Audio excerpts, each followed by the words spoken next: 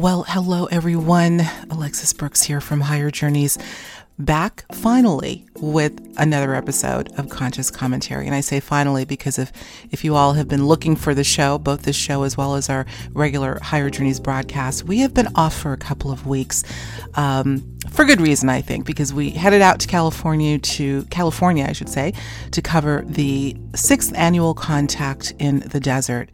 And I dare say, and you may be able to tell by the fact that my voice is a little on the lower side, I'm going to keep it low today because we did so much talking. I certainly did, both doing shows out there as well as introducing some speakers. Let me tell you, folks, this was an event like none other. I want to, before we get started with today's episode, just give my heartfelt thanks, appreciation, and kudos to Victoria Gavoyan, my friend and colleague, and the co-producer and owner of Contact in the Desert, and of course the work of her partner Paul, and everyone, so many individuals involved to pull off such a huge event. And when I say huge, I'm hearing rumors that the numbers are maybe in excess of 5,000. Clearly the biggest CITD we have seen to date. So again, thanks so much to everyone who was involved in putting this great event together. I had a blast, to say the least. And stand by, everybody. We're going to have a few great shows to deliver to you that we did on location at Contact in the Desert. You know, it's interesting that I was thinking about this before we headed out to California. For whatever reason, call it irony, or I would call it just kind of a tricky synchronicity. Every single time I head out to the West Coast, it seems, typically for work, there's always some breaking news. I've just kind of noticed this. There's obviously no explanation for it. I can go back and think of several things that have occurred while out in the West Coast that were considered breaking news stories. And, you know, before we left for the West Coast, I thought to myself, okay, if this is a trend here, and again, no explanation, how many things do we have explanations for ultimately? But I thought to myself, okay, what's going to be breaking this time? And I didn't focus on it too much, but certainly it crossed my mind. And lo and behold, it was June 5th. I believe the day we were heading back, we were in the Palm Springs or Indian Wells area for the better part of the day, and then heading back to LA to catch a flight back to Boston, June 5th. And that, of course, is when we all heard the news of famed fashion designer Kate Spade, who allegedly committed suicide via hanging at the age of 55. Very sad. And then, of course, 2 or 3 days later, June 8th, Anthony Bourdain, famed chef and CNN host of Parts Unknown, several shows, but most recently Parts Unknown, I believe, at the age of 61, allegedly by suicide and allegedly also by hanging. Now, I want to say a couple of things before we get into what we're going to talk about, because this is going to be a sobering discussion. You know, as I say often when we do our conscious commentary, sometimes the subjects that we cover have a whimsical tone and sometimes they have a sobering tone. And I dare say this one will have the latter. But I do hope, like all of the shows, my endeavor is to leave you with something substantial and important to contemplate, in the hopes that we can try to make a better way for ourselves as the human family. We're talking about, this is not about Kate Spade and Anthony Bourdain, actually, and it's not necessarily about suicide, but I want to put this on the record before we go any further. You know, those of us in the alternative media have a tendency to dive into the fringe aspects of news stories, among other things, and I know that there is a lot of discussion, at least a fair amount of discussion, questions, let's just say, surrounding how these two actually died. I'm going to say for the record, this show will not be about that. Not at all, in fact.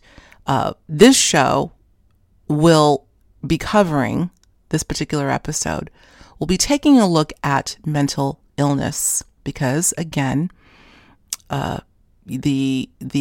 I continue to say alleged, but it is said that each of these individuals suffered from extreme mental illness, including substance abuse, etc.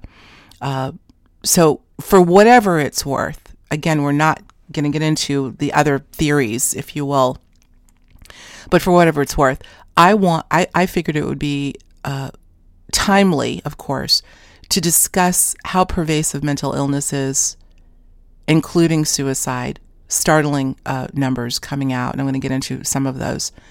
But we're not, as always, we're not going to tackle these headlines from a surface level, but from a metaphysical perspective. The metaphysics of mental illness. Is there such a thing?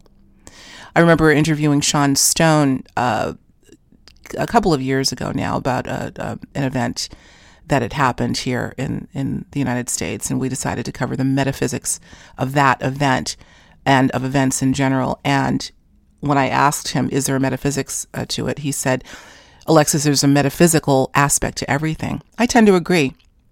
I've always had the sense that beneath the surface of things, what undergirds what we call 3D reality is an unknown, an X factor, if you will, or that which can't be seen on the physical level. And I'm calling it a component. It could very well be the infrastructure, the epicenter of how these things come to light. What we're going to be talking about today, folks, is complex. And again, I want to put on the record, I am not going to have this discussion with you to come to a conclusion on what is really causing mental illness and moreover how pervasive it is, but rather I would like to look at a couple of entry points to the possibility that there is a metaphysical component that is going largely unlooked at. So this, again, we're going to approach with questions versus answers in hopes that for anyone that is either suffering from mental illness, knows someone that has suffered from mental illness, and unfortunately there have been too many who know someone who has committed suicide or know of someone who knows someone. That's how pervasive it is. By tackling a metaphysical approach, we at least can add that dimension to the discussion. You know, so many discussions have cropped up, obviously, in the last week based on the alleged suicides of Kate Spade and Anthony Bourdain. Oftentimes, the mainstream media will use this as impetus to have a larger discussion, right, about suicide, not only the numbers, but prevention. And we've been hearing a lot about this lately. You know, you hear, and the thing that I hear constantly, and I know that there are some great people out there doing great work trying to halt or slow down this insidious situation. So many people are suffering. But what we hear often is, know the warning signs, right, of someone that we know that may be contemplating suicide. And again, sure, I do think that is extraordinarily important. But again, there are other levels that I believe deserve equal attention. They're more elusive, harder to get our arms around, but they may in fact be, if reality, 3D reality as we know it, emerges from the unseen, then we'd have to assume that what we see, that is where we need to tackle the issue as best we can, getting into the unseen realms, or at least looking into them. How can we use a metaphysical approach to understanding what mental illness is? Before we get into that, I want to just give you some statistics, right? Of course, I did a little researching, and we've been hearing more about it in the news lately. But I found a Newsweek article. This was written back in 2014, which basically says nearly 1 in 5 Americans suffers from mental illness each year. This was in 2014. So I actually went to the website of the CDC, the Center for Disease Control, and lo and behold, I think the last set of statistics they had on numbers was in 2015, which I find interesting. I didn't scour the entire website, but those were the numbers I found. 1 in 5 in 2015, actually. I have to imagine, 3-4 years later, unfortunately, those numbers have become greater. And I don't know, maybe you all can leave in the comments below what kind of stats you're hearing. Nonetheless, it is, as I like to say, ubiquitous, unfortunately. Here's another article that I found just recently. This was an NBC report that said suicide rates are up 30% since 1999, according to the CDC. Only half of people who died by suicide had diagnosed mental health conditions, which is interesting, which means there is another X factor here. We tend to think that those that commit suicide, that is a likely outcome based on the fact that they had mental illness. But I suppose there are a cornucopia of reasons why people would decide to take their own lives. So again, I'm going to leave that there. I'll actually have links to both of these articles in the post that will accompany this episode. Here are a few more, actually. This again, according to the CDC, mental illness and children and teens. It says just over 20%, or 1 in 5 children, have had a seriously debilitating mental disorder. Also, half of all chronic mental illness begins by age 14, and 3/4 begin by age 24.8, 25 years old. Again, these are the CDC numbers. I have a feeling they're even more startling, but this is where I want to get these numbers. Let's look at some of the various types of mental disorders that they include. Anxiety, which is something, again, that I'm talking to so many people these days that feel themselves to have some measure of anxiety. No surprise with the pace of life these days. We're talking, including social anxiety, panic, and phobias. Of course, there's ADHD, depression, eating disorders, personality disorders, PTSD, which we just talked about. PTSD. Let me think about that. That came up in a show recently. I think a show that's about to come out. Schizophrenia, substance abuse. It goes on. Needless to say, the problem is huge. And, or like I like to say, ubiquitous. But again, what is really causing this, and why is it so prevalent and apparently on the rise? Let's look at, before we get into the metaphysics of this, let's keep in mind that when we try to take a cause and effect approach for what may result in some form of mental illness, we look at some things. Sometimes it could be genetic. We may look at that, the intergenerational or genetic proclivity. Childhood bullying, obviously on the rise. Social media influence, that's come up a great deal these days. Lots of reports on that. Mental, emotional, or physical abuse, trauma of some sort. Undue stress, financial stress, marital stress. And again, going back to the social media, social stress. There are so many. So I wanted to get all that out of the way before we get into my tackling this. And I'm pausing because this, guys, is such a tangled web. Whenever you try to get to something that's so important and so embedded in our society and trying to get to the root and root it out, we have to really stay open-minded, because I guarantee you what's happening here did not begin on the surface. It has a deep root. There are multiple layers and complexities, and needless to say, mysteries.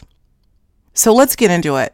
Now, I'm going to pause here. I'm going to plug this a couple of times because this is important. This is going to be a 2-part subject-specific episode. We're going to do 2 episodes. This is the first, and I'm happy to say that next week, for our full-length guest interview of Higher Journeys, we're going to be bringing on 2 individuals that I know will have a lot to share on the metaphysics of mental illness.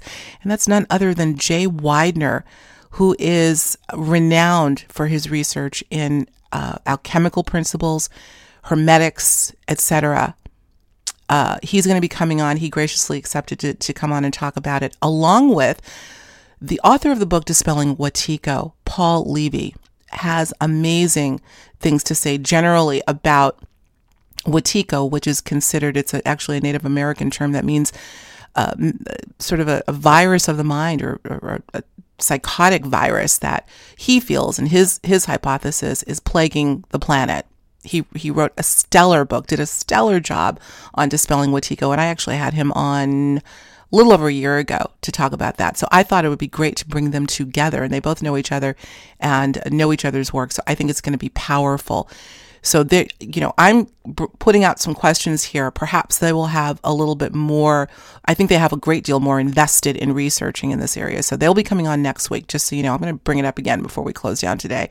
And I'm hoping that they'll be listening to the show, our conscious commentary, so they can weigh in from the perspective that I'm coming from. Let's get right into it.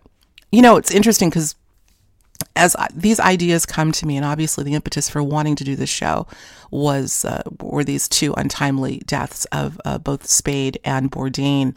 And it's interesting because I thought, even after hearing about the Kate Spade news, I thought, I've been kind of wanting to do something like this, looking at, because mental illness, again, is so prevalent. I have a couple of relatives that suffer from forms of mental illness, and I've really racked my brain trying to figure out what is going on underneath the surface. So I thought about doing a show like this before, and then, of course, the Kate Spade news, and then 2 days later, after the Anthony Bourdain news, I thought, okay, we've got to do this. Got to do this. Let me say something else before we get into this. There's just so much meat to this.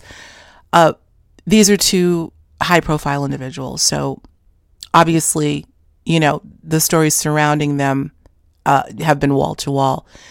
But I also want to say, and I have compassion for them and their families, but I have compassion for the thousands, if not millions, of individuals and families that have been affected by this. We hear about the big names, yes, but they're our neighbors, our friends, our own family.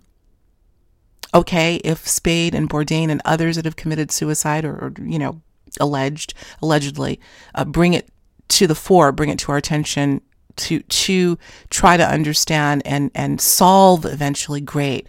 But I would be remiss if I did not acknowledge the cornucopia of individuals that you do not know. We do not know their names, who are suffering and do not get this attention. So this is for all of you. This is why we're doing this, not for Kate Spade and Anthony Bourdain, as much as we wish their journey wherever well, and certainly wish the healing to their families. This is for everyone that's affected, and I dare say most, if not all of you listening, are affected in some way or another, one way or another. Okay, had to get that out of the way. So as I was preparing to do this, I started thinking, okay, where do I begin to tackle something so incredibly complex? Where do I begin? And so, as you know, I got a few numbers for you, some statistics, just to kind of set the stage here. But it dawned on me, go back and listen to that interview that you did with Neil Kramer. We had two fantastic interviews back in April, maybe even March, and then into April, that I'm going to link. I really think they are apropos here, particularly the second one we did, which was entitled Shadow Mapping, and the True Spiritual Path. That one was back in April. And I listened to that interview and I thought, there's some things that I can pluck out of there that Neil said that are applicable to what we're talking about. We're talking about, again, what are some of the less obvious underpinnings associated with mental illness? Let me read a quote that I got from Carl Jung, and then I'm going to go back to something that Neil said that I think will open up the conversation for this first, what I'm going to call entry point into exploring the metaphysics of this phenomenon. Here's the Jung quote. He says, "The foundation of all mental illness is the unwillingness to experience legitimate suffering." Let me say that again. The foundation of all mental illness, is the unwillingness to experience legitimate suffering. When I saw that quote, it immediately made me recall the second interview I did with Neil, because he tackled, in a manner of speaking, he pretty much said the same thing. Here's his quote, and then we'll talk about it a little bit. He said, quote, this is Neil Kramer, quote, shadow mapping is the appreciation that truth brings pain. Most people are not prepared to live truthfully because they are ill-equipped to deal with the disturbance that it brings. Let's see. You see where I'm going here? First of all, let me quickly define, he's defining shadow mapping. Shadow mapping, or looking at the shadow, the darker sides of ourselves, of which we all have to some extent. But in this regard, we're talking about forms of mental illness and being willing to map it if one can. I know that some forms of mental illness are so, they're so destructive that you can't even think to map it. But in some cases, I'm talking about people that are aware that they've got some form of mental illness and want to try to heal it. And both are basically saying that the tendency to be unwilling to approach what is going on, which is legitimate suffering, as Jung said. Neil says people are ill-equipped to deal with the disturbance that it brings. I think in this case we were talking about trauma, or we went into trauma. So the first thing I think that both of them are saying, and this does have sort of a metaphysical approach to it, is that we're really the source of the healing by having the wits about us to acknowledge the illness and go right into it. Neil also discussed the phoenix, the phoenix rising and the destruction aspect associated with the phoenix, which gets into sort of an alchemical approach. This is, guys, I have to tell you, this is totally, I'm probably speaking out of school here because I'm not well read in this area, but I get the basic concepts.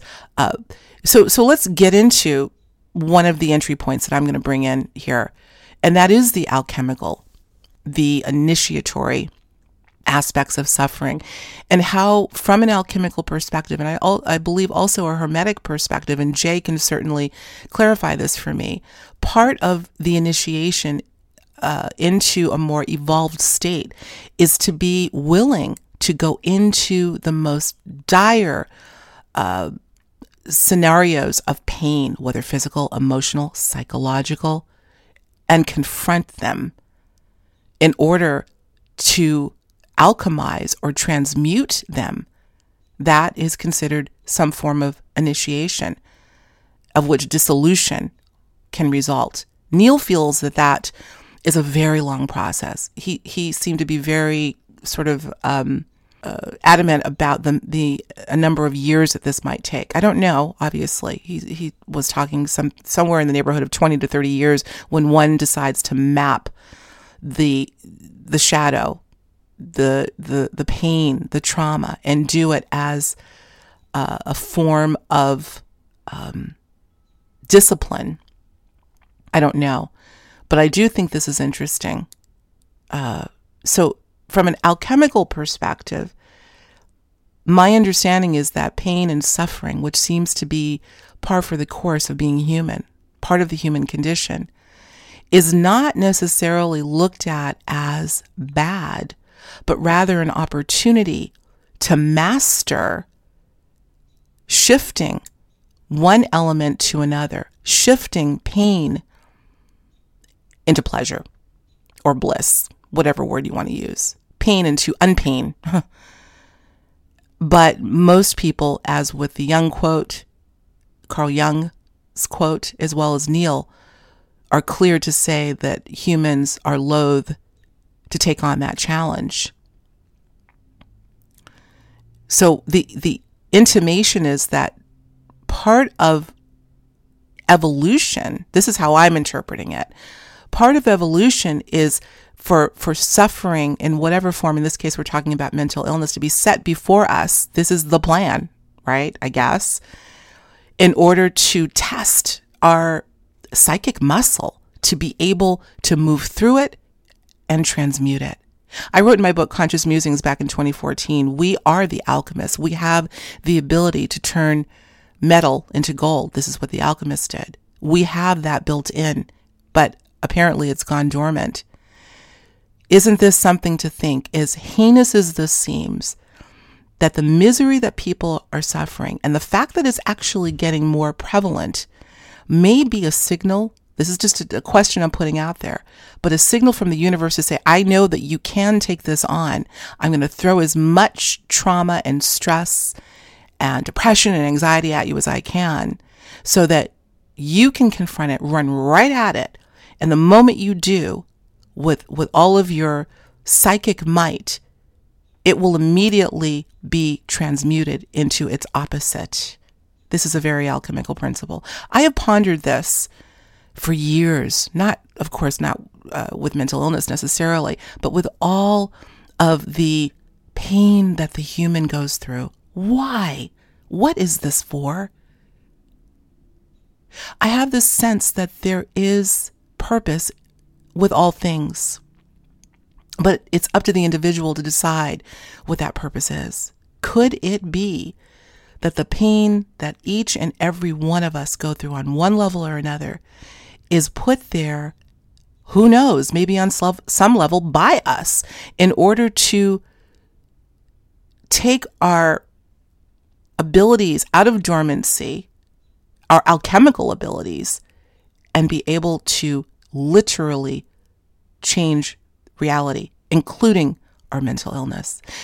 I know this to some of you may be a bit of a stretch, and you can hear the question in my voice. I hope you can, because I'm not at all saying this is why we have pain. God knows nobody wants trauma or pain, and yet it is there. It is living side by side with us each and every day, it seems. There's got to be something constructive we can do with it. Let me give another example that came to mind as I was sort of pondering how on earth I was going to approach this particular episode. And that has to do with shamanic journeying. Again, something that I am not necessarily well schooled in, but certainly have heard enough about it, have read enough about it to get a sense or get a consensus for, or hearing the consensus of other people that have had, let's say, ayahuasca experiences, trips. I have heard more times than not that in one's journey through a shamanic, or in this case, let's talk about the ayahuasca state. And Graham Hancock has talked about this. Neil, I believe, has alluded to the fact that more times than not, what will happen in this state is part of this this alternate reality that one seems to find themselves in during this state, altered state, is that they're confronted by a hideous beast, some sort of incomprehensible, ugly beast, ugly looking, mean, threatening to destroy. And I have heard that in some cases, probably in most, that when the individual that's going through the experience decides to confront the beast, it immediately dissolves and turns into a beautiful butterfly or a flower. I don't know. I'm just giving a general example. But do you know what I'm talking about? If there's anyone out there that has done ayahuasca or has had some sort of similar experience, even through the dream state, I've heard of this, in which the hideous beast will present itself as if to say, come on, I'm not really real, but you've got to lose the fear and confront me. And then I will be your ally. I want to hear from you on that, so let me know. So I bring that up to say that this is, again, another one of those, kind of taking off from Jung and Neil's comment, in the context of mental illness, looking at mental illness as the beast, right? Because I know it is a torment. It has to be. I'm fortunate that I have not gone through such a thing, but I certainly know quite a few individuals that have and that are. And it's pure torment, driving some of them to commit suicide. I do have compassion. But thinking of the mental illness as that beast, if one could muster the strength to run right at it, how, the mechanics of that are a whole nother thing entirely that I'm certainly not prepared or schooled enough to get into. But however one would do that, to be able to just run right at it and say, you're not real. I'm not afraid of you. Neil goes into the idea of just simply asking the question, why am I going through this? He says that that's the first step, really, in the confrontation and confronting. Just the question, why is it that I'm having such a hard time? Why do I have mental illness in this case? First step. And then being willing to run right at it, as if to say you're not really there. Does that make sense? I'm oversimplifying, God knows, but I just want to just open this up for discussion. So that's one perspective. I'm going to look at my time here. I knew I'd go over, but I hope you all are getting something out of this. Let's quickly go into this. Actually, before I do this, let's go into Dispelling Wetiko by Paul Levy, the second guest that we're going to be having on, along with Jay Weidner next week, in this amazing book that, oops, sorry about that, for that noise. I want to grab this book. This is a book that I believe was written, I'm guessing, probably about 3 or 4 years ago. So compelling. Sting, the famous Sting, has endorsed it. He says the world would be a better place if everyone read this book. I agree. It's heavy stuff. We've defined Wetiko, so I'm not going to go through that again, but I want to read a quote from the book in which he says, Paul Levy says, "The part of us that thinks we don't have a mad," meaning insane, "the part of us that thinks we don't have a mad part is itself our mad part. It is only by confronting what is insane and inhuman in ourselves, however, that we become truly human." Do you see a theme here? I've taken 3 very different quotes, although I will say that Paul Levy has studied, I would call him a student of Jungian psychology. But the theme is the same: completely confronting as a step in the alchemical process to dissolution, of which there are many, many, many, many steps, and according to Neil, many years to dissolve. But I wanted to add that in before we go into the second entry point. I would say that has a metaphysical, there's a metaphysical approach to that for sure. Let's now talk about, and I'm not going to spend as much time on this because we're going to wind up and get ready for next week with Jay and Paul, because that's going to be amazing. I'm so excited to get their very learned weigh in on this. Another idea, and let's not take an either or approach. Perhaps the underpinning that's given rise to mental illness is multifold or multidimensional. I think we said that earlier. And this is far more, I suppose, controversial and maybe even conspiratorial on a metaphysical level. And that's the archonic or demonic influence. Is there a curse on humanity? Question mark, question mark. I hope Jay and Paul get a chance to listen to this before we get on the air next week, because I want to ask them both that, particularly Jay, because he's done yeoman's work in researching to the extent one can the archons of our ages, which are replete in many ancient texts and have gone by many names. I'm just going to touch on it here, but we've looked at more of an alchemical perspective. Now let's look at the infiltration of this planet, and moreover of humanity, by those who would be considered malevolent in their intent, the archonic or demonic influence.